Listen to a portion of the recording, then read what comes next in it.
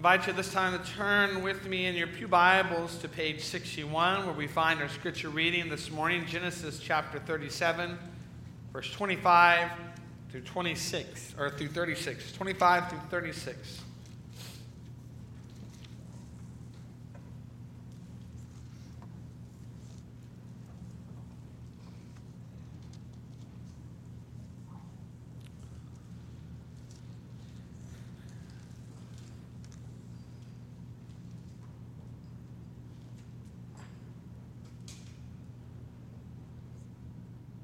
Starting the reading in verse 23.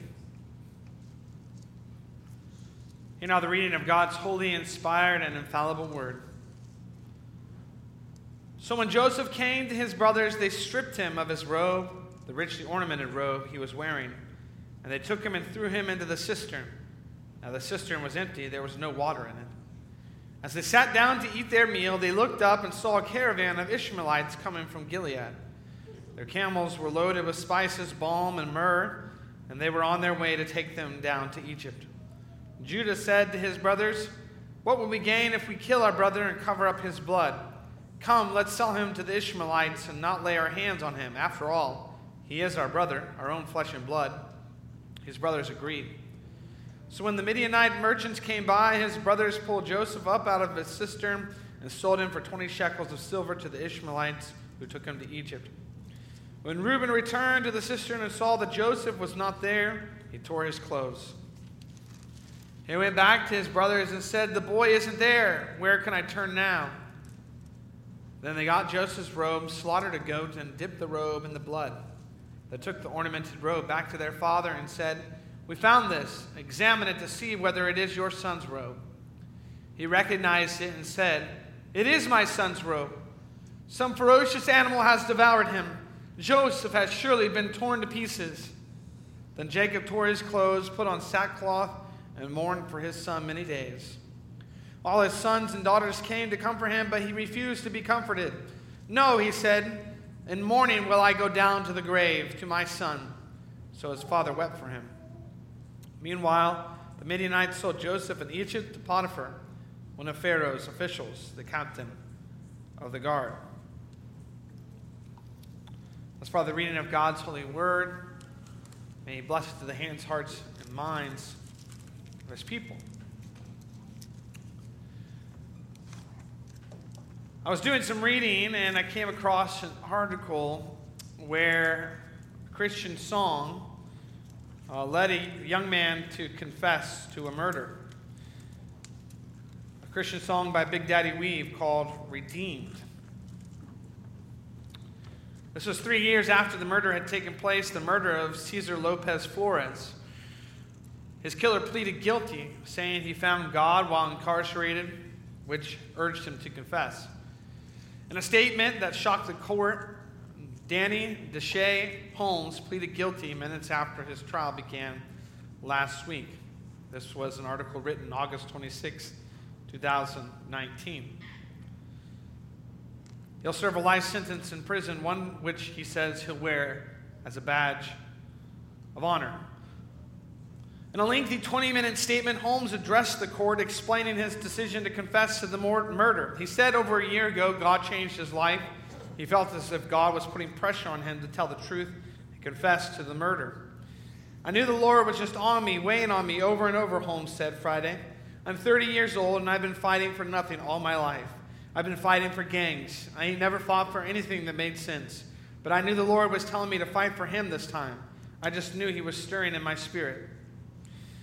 In these lyrics, Big Daddy Weave in the song "Redeemed" says, "Then you look at this prisoner and say to me, 'Son, stop fighting a fight that's already been won.'" And so he made up his mind. When he heard that, the Holy Spirit led him to confess to a murder. The redemption tale struck a chord with those in the courtroom. As Holmes spoke, the room filled as people wandered in to hear the confession. His family sobbed during his statement. And he looked at his mother and he says, "Mama, you know I love you. But Mama, I promise you, your baby boy, he's going to serve the Lord forever." And Holmes recounted his flashy lifestyle to the court. He had money, lots of it, designer goods, expensive cars. But now he plans to tell the young people he meets in prison about finding salvation through Jesus Christ, not cash or luxuries. He shared that he's been praying for the victim's family. He learned while incarcerated that the man that he had murdered was a father with 3 children, and Holmes was a father himself. He realized his actions robbed 3 girls from life with their father, and he confessed in the courtroom, "My consequences deserve a life sentence."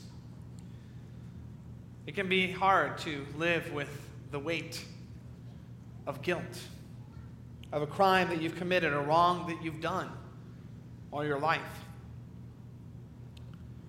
Like this man who held on to it, but when God got a hold of him, he had to confess it. And we see a bit of that in this story this morning. These brothers, what it does to them to hold on to this all these days, all these years.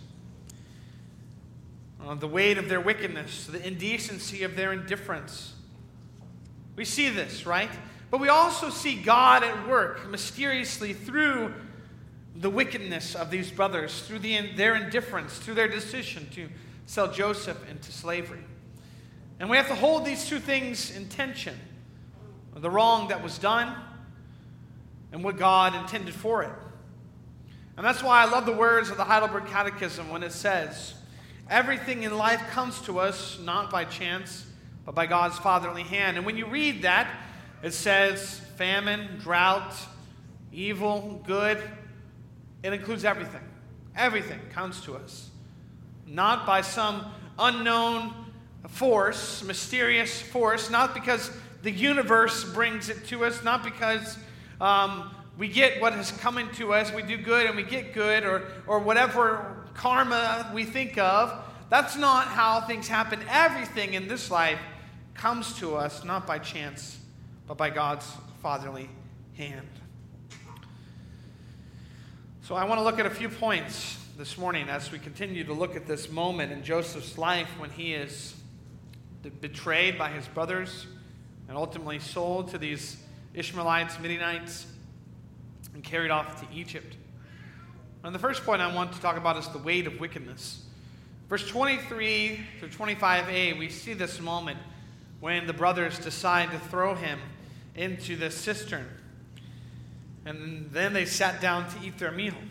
I talked a little bit about it last week, but I want to read the brothers' own commentary on it in Genesis chapter 42, verse 21.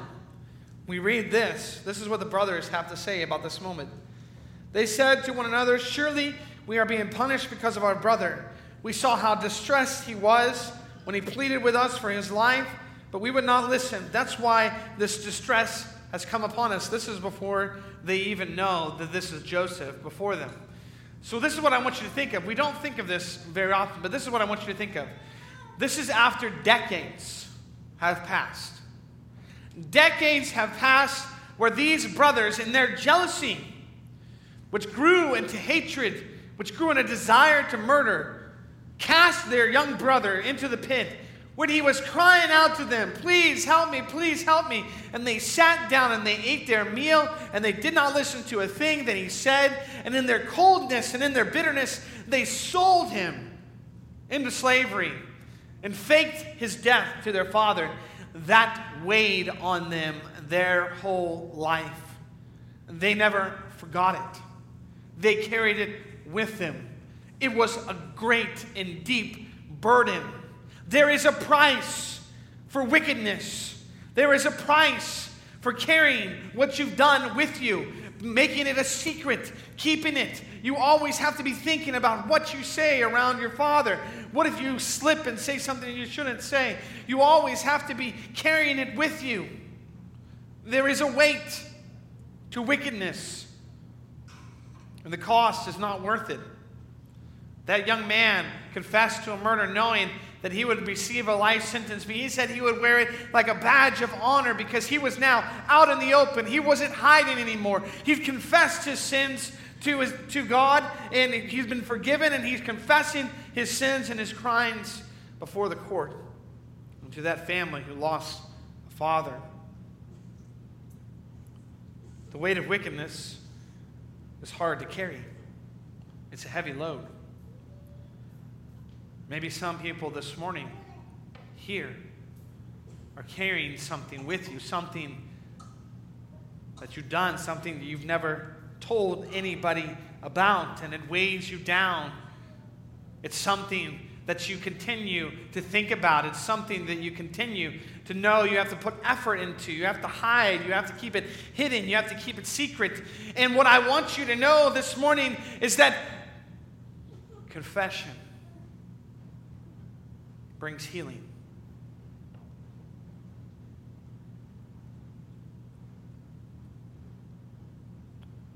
May we confess our sins to one another and be healed. James says the weight of wickedness is not worth carrying. It's not worth carrying. And there's nothing that we could do that would keep us from receiving the grace and mercy of our Heavenly Father because of Jesus Christ. And there's nothing we could do that would make others who are sinners, who understand that we've been forgiven by Jesus Christ, think differently of you. The weight of wickedness is not worth carrying. But what about the indecency of indifference? Well, this brings it to a whole other level. Joseph's brothers not only sat down to eat their meal, but as they're enjoying a nice meal with one another, they look up and they see a caravan of Ishmaelites. Now, there's a little confusion here about, are the Ishmaelites, are the Midianites, are these synonymous terms? There's lots of discussion about this, confusion, what this means. There's lots of ways to understand this. One way that was described to me is that the Ishmaelites are the ones who are running this caravan, and the Midianites are the ones that work for them. These Midianite merchants are the one doing the dealings with these brothers on their behalf, on the Ishmaelites' behalf. But nonetheless, what they see here is these camels coming through, the Ishmaelites coming through, and Judah, who starts to take a role here. He's going to have another chapter after this, where you see this transition from Reuben to Judah. Judah began to take this prominence. It's not really seen in a good light here, though. Judah says, hey, guys, it's kind of dirty business killing your own brother, getting his blood on your hands. I mean, do we really want to do that? But this is what we should do. What are we thinking? We need to take Joseph back to our father.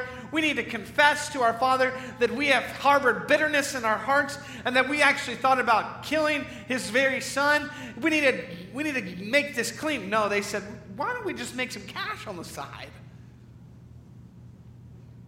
And what we can do is we can take Joseph and we can sell him to these Ishmaelites and make a little bit of money.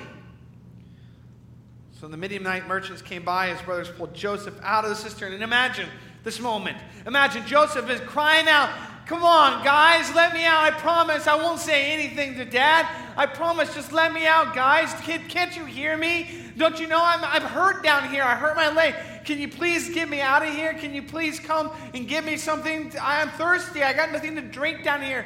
I need your help, guys. And then finally they come and they lower a rope down to him. And they say, come on up, Joseph. And finally, Joseph's like, oh, thank the Lord. And Joseph comes up out of the cistern and he starts hugging his brothers. And he says, thank you, guys. I'm so sorry. And then they take him and they say, here you go. And then Joseph sees these Midianites put 20 shekels of silver into his brother's pockets. And Joseph then gets wrapped in a chain and he gets carried off. And Joseph thought that he was finally free, thought that they changed their mind. But actually, no, they did something much more cold. They did something much more indifferent. They sold their own flesh and blood as a slave. And you know how wicked this is. Because as the nation of Israel grows and they come into the promised land and they establish laws and rules, one of those laws and rules is that you cannot enslave a fellow Israelite.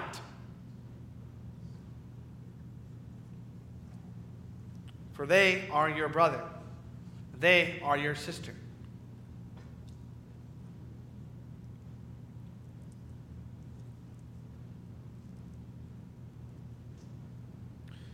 This is a harsh world. It's a world where we see lots of indifference. I mean, I got to be honest with you guys. Sometimes I even struggle with indifference because we live in a world now where we're bombarded with all the most horrible things that are happening at all the time. On the news, 24/7. You can hear about all the people who are dying in Ukraine. At the same time, you hear about little kids getting shot in a school in Texas. And it can be overwhelming to hear about all of these horrible things that are happening. And that's not even all the things that are happening. It can be so easy to just shut it off and to say, I have enough problems in my own life to deal with.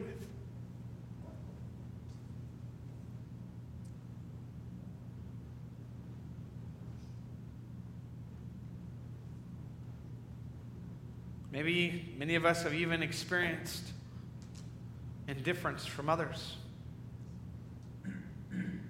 We were hurt. We were wounded.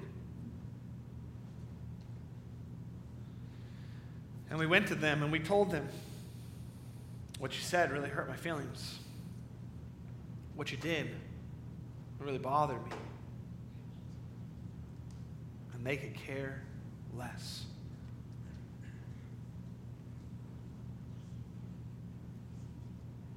No sense of repentance. No understanding of their own wrongdoing. No care, no sympathy.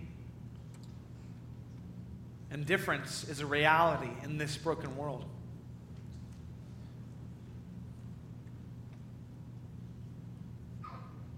It's a reality that we're all going to face.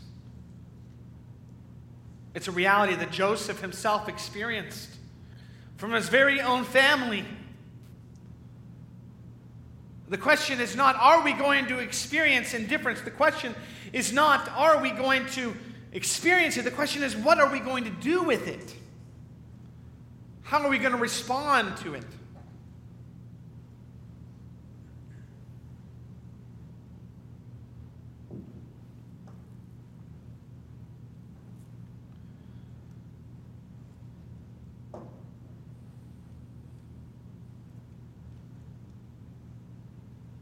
That is the question we have to answer. And Joseph also experiences something else. He experiences the frustration of human salvation. If you read many of the Psalms, you'll find a reoccurring pattern. One that encourages in trusting oneself in the Lord and not in princes and not in horses and not in armies. And the reality for that is because the Lord is the Savior, the victory belongs to Him. And any victory that's not founded upon the Lord, any victory that is not based in Him, will not last. Any Savior that is not Jesus cannot save us as we need. And Joseph experienced that. He may not have even known what his brother Reuben was seeking to do. But when Reuben heard that the brothers were trying to kill Joseph, he sought to rescue him. Verse 21, from their hands. And he said, let's not take his life. Don't shed any blood. Throw him into the cistern here in the desert, but don't lay a hand on him. And he said this to him because they thought maybe they would just leave him in the cistern to die eventually of starvation or exhaustion or dehydration. But Reuben was going to come back later when all the brothers were not away, or were not with them, were gone, to rescue his brother and to bring him back to his father. And so we're not sure exactly what Reuben did, but as the brothers were all gathering around to eat, Reuben went off and did something, maybe arranged, figure out some sort of way to get Joseph out of this situation. But when he returned, he realized that the brothers had taken him and had sold him into slavery. And so what did Reuben do? Did he say, oh no, guys, I'm sorry, but I have to go and I have to say exactly to Jacob what you have done. I'm going to say to our father that you have done this horrible, wicked thing, and I'm going to confess to him so that he can deal with you in the way that you must be dealt with. Maybe we can seek down those Midianites and say, hey, we'll buy him back. Twice the price. Let's go back on that deal. We don't want to do that deal anymore. No, he says, well, my only way out of this to look good is gone now, and so I'm in with you guys. I'm stuck, I guess. Not only that, but Reuben, even though his intentions might have been better than his brothers in seeking to save Joseph's life, he had a fear of men. Judah had a more convincing speech than Reuben. Judah said, hey guys, let's not kill our brother. Let's not have his blood shed on our hands. Let's sell him into slavery.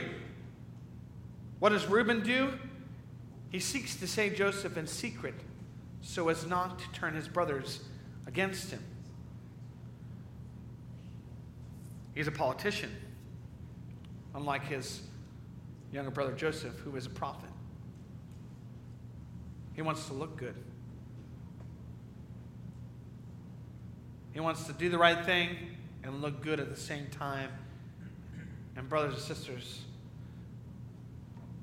that's hard to do.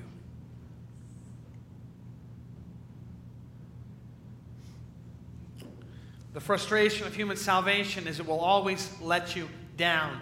If you put your trust in a candidate, they will fail you. If you put your trust in the government, they will let you down. There is no human savior, no totalitarian government, no powerful enough individual or celebrity with enough money to do what we need done to save us. A human savior will always frustrate you, will always let you down. Reuben let Joseph down. And how many human saviors have let us down? If we make our spouse our everything, they let us down. If we make our favorite preacher on YouTube our everything, they let us down. If we make our country everything, idolize it and glorify it, she will let us down. Human saviors are insufficient. We need a Savior who can save us, both body and soul. And that can only be our God, who brings everything into our life, not by chance, but by his fatherly hand.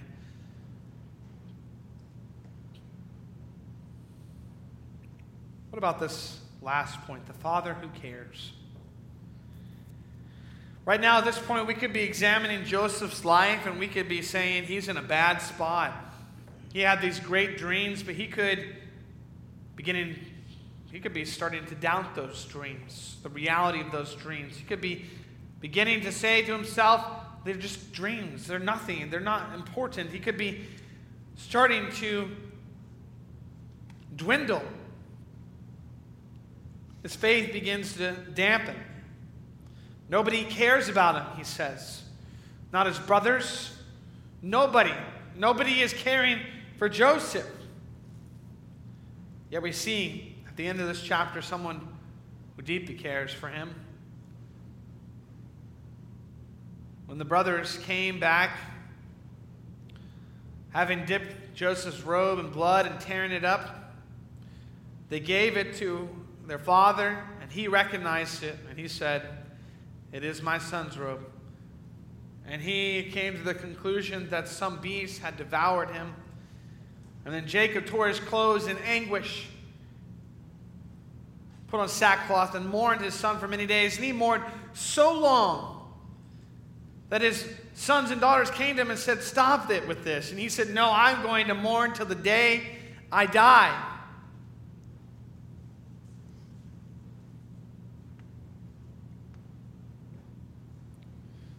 As inappropriate as Jacob's favoritism may have been,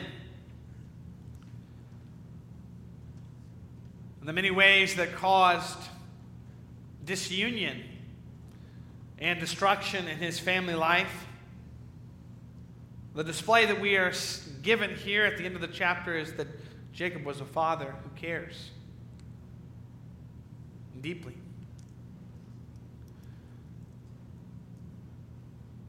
And we got to ask ourselves too, if we experience the weight of wickedness, something that we've done in our lives, we carry it with us and we're still carrying it to this day, and it is a great and heavy burden.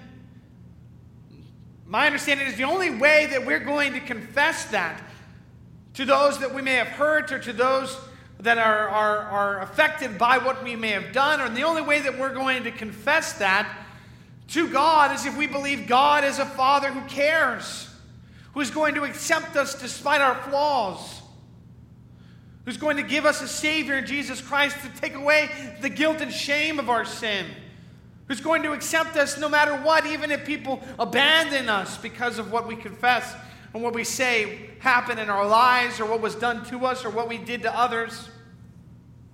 But there's a Father who cares. And my understanding too is that when we in this world experience the indecency of indifference from others, deep hurts that we have experienced, and those who hurt us don't care, and they could care less. And we see the indecency of indifference all over our country and our world. And it pains us. But the way that we're going to overcome that hurt, that feeling that nobody cares, that is such a core feeling for us, one that we may have experienced even into our early childhood years, as if we believe there is a Father who cares. There is a Father who is with us. There is a Father who, as the Psalms say, bottles up every one of our tears.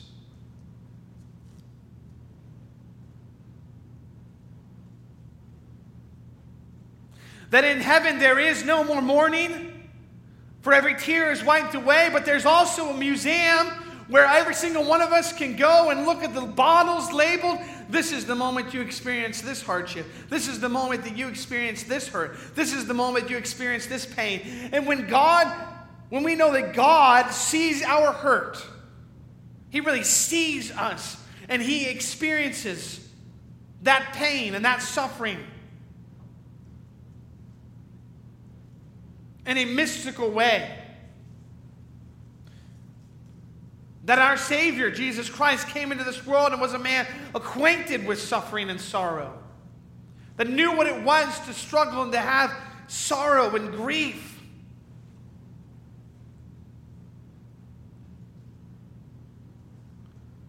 That the way that we're going to heal from that is that if we know we have a Father who cares, cast all your anxieties on Him because He cares for you.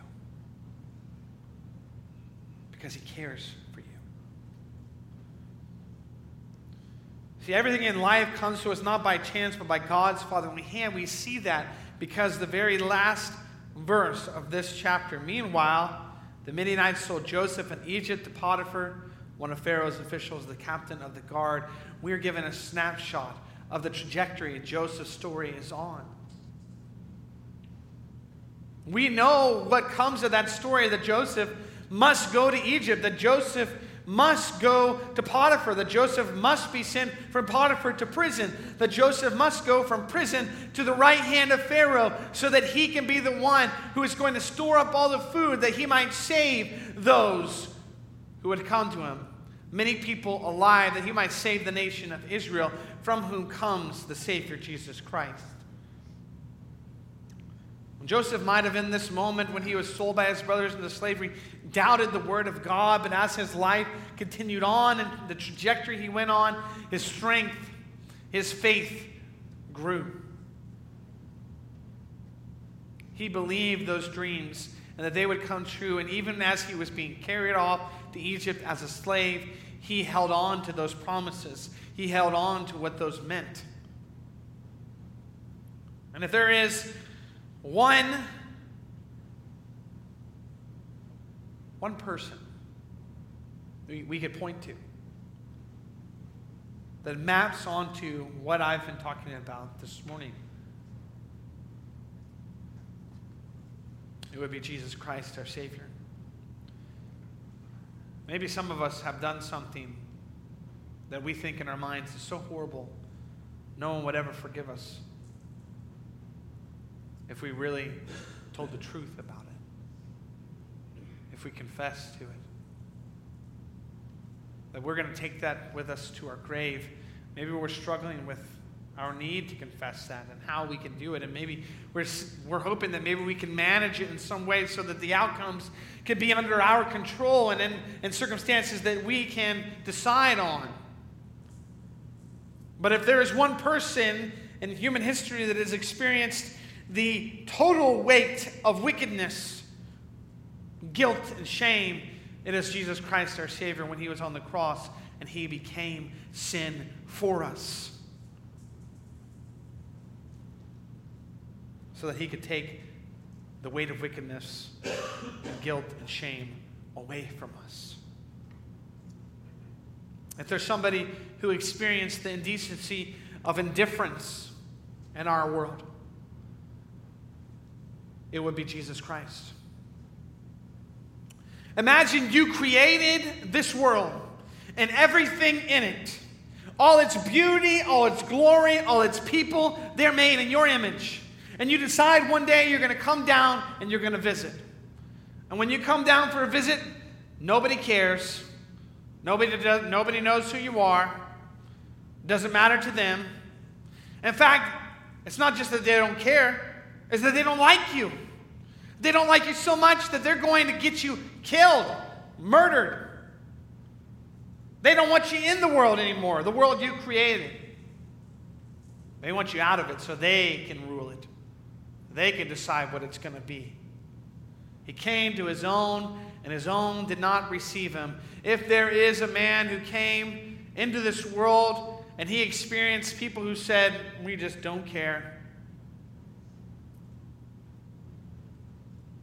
it is Jesus Christ.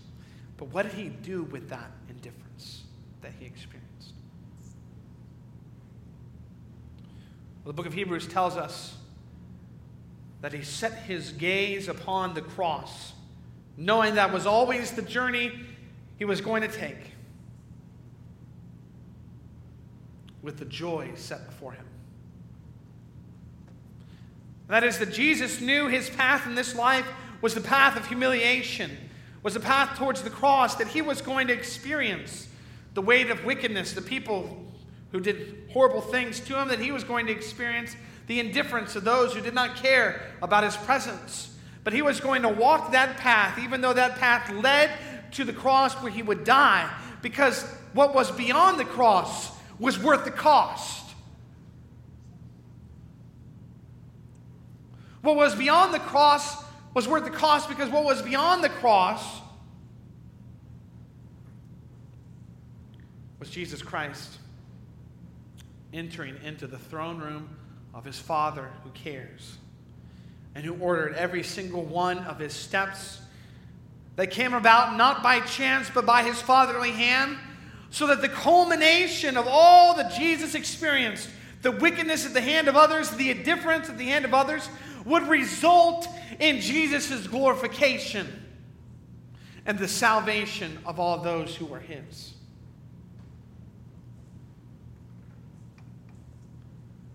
And if you this morning need to know, is there a God who cares, whom I can confess my guilt and shame too, so that I can throw off this weight of wickedness. And even though I've experienced the indifference of people from other people, that they don't care, is there a Father in heaven who cares? Well, I want you to do something. I want you to not trust in any human salvation. I want you to trust in the salvation provided through the God-man, Jesus Christ. Because the greatest expression of God's care for us is that when he looked down upon us in the midst of our sin and our wickedness and our indifference towards him,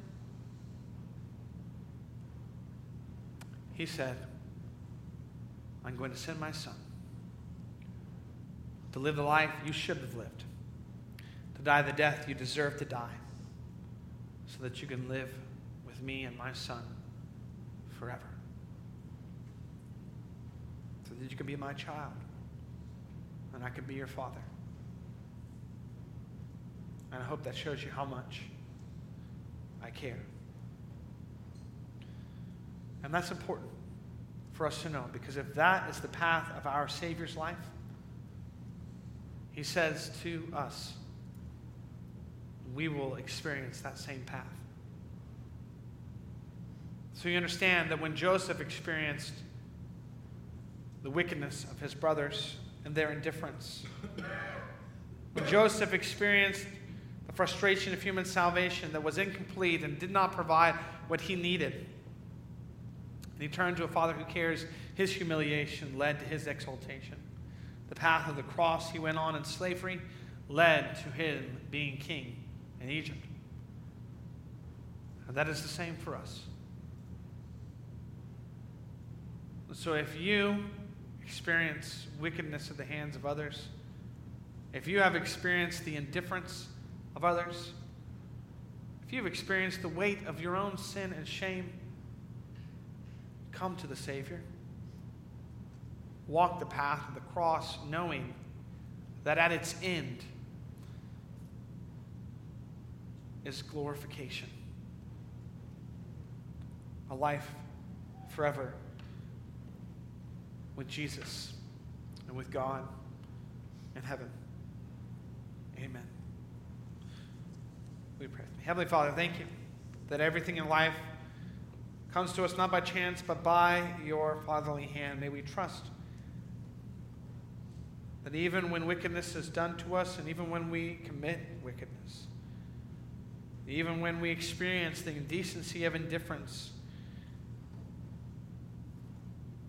or the letdown of human salvation, we have a Father who cares for us, who's ordering our steps, and who has given us a perfect salvation in Jesus Christ, our Savior.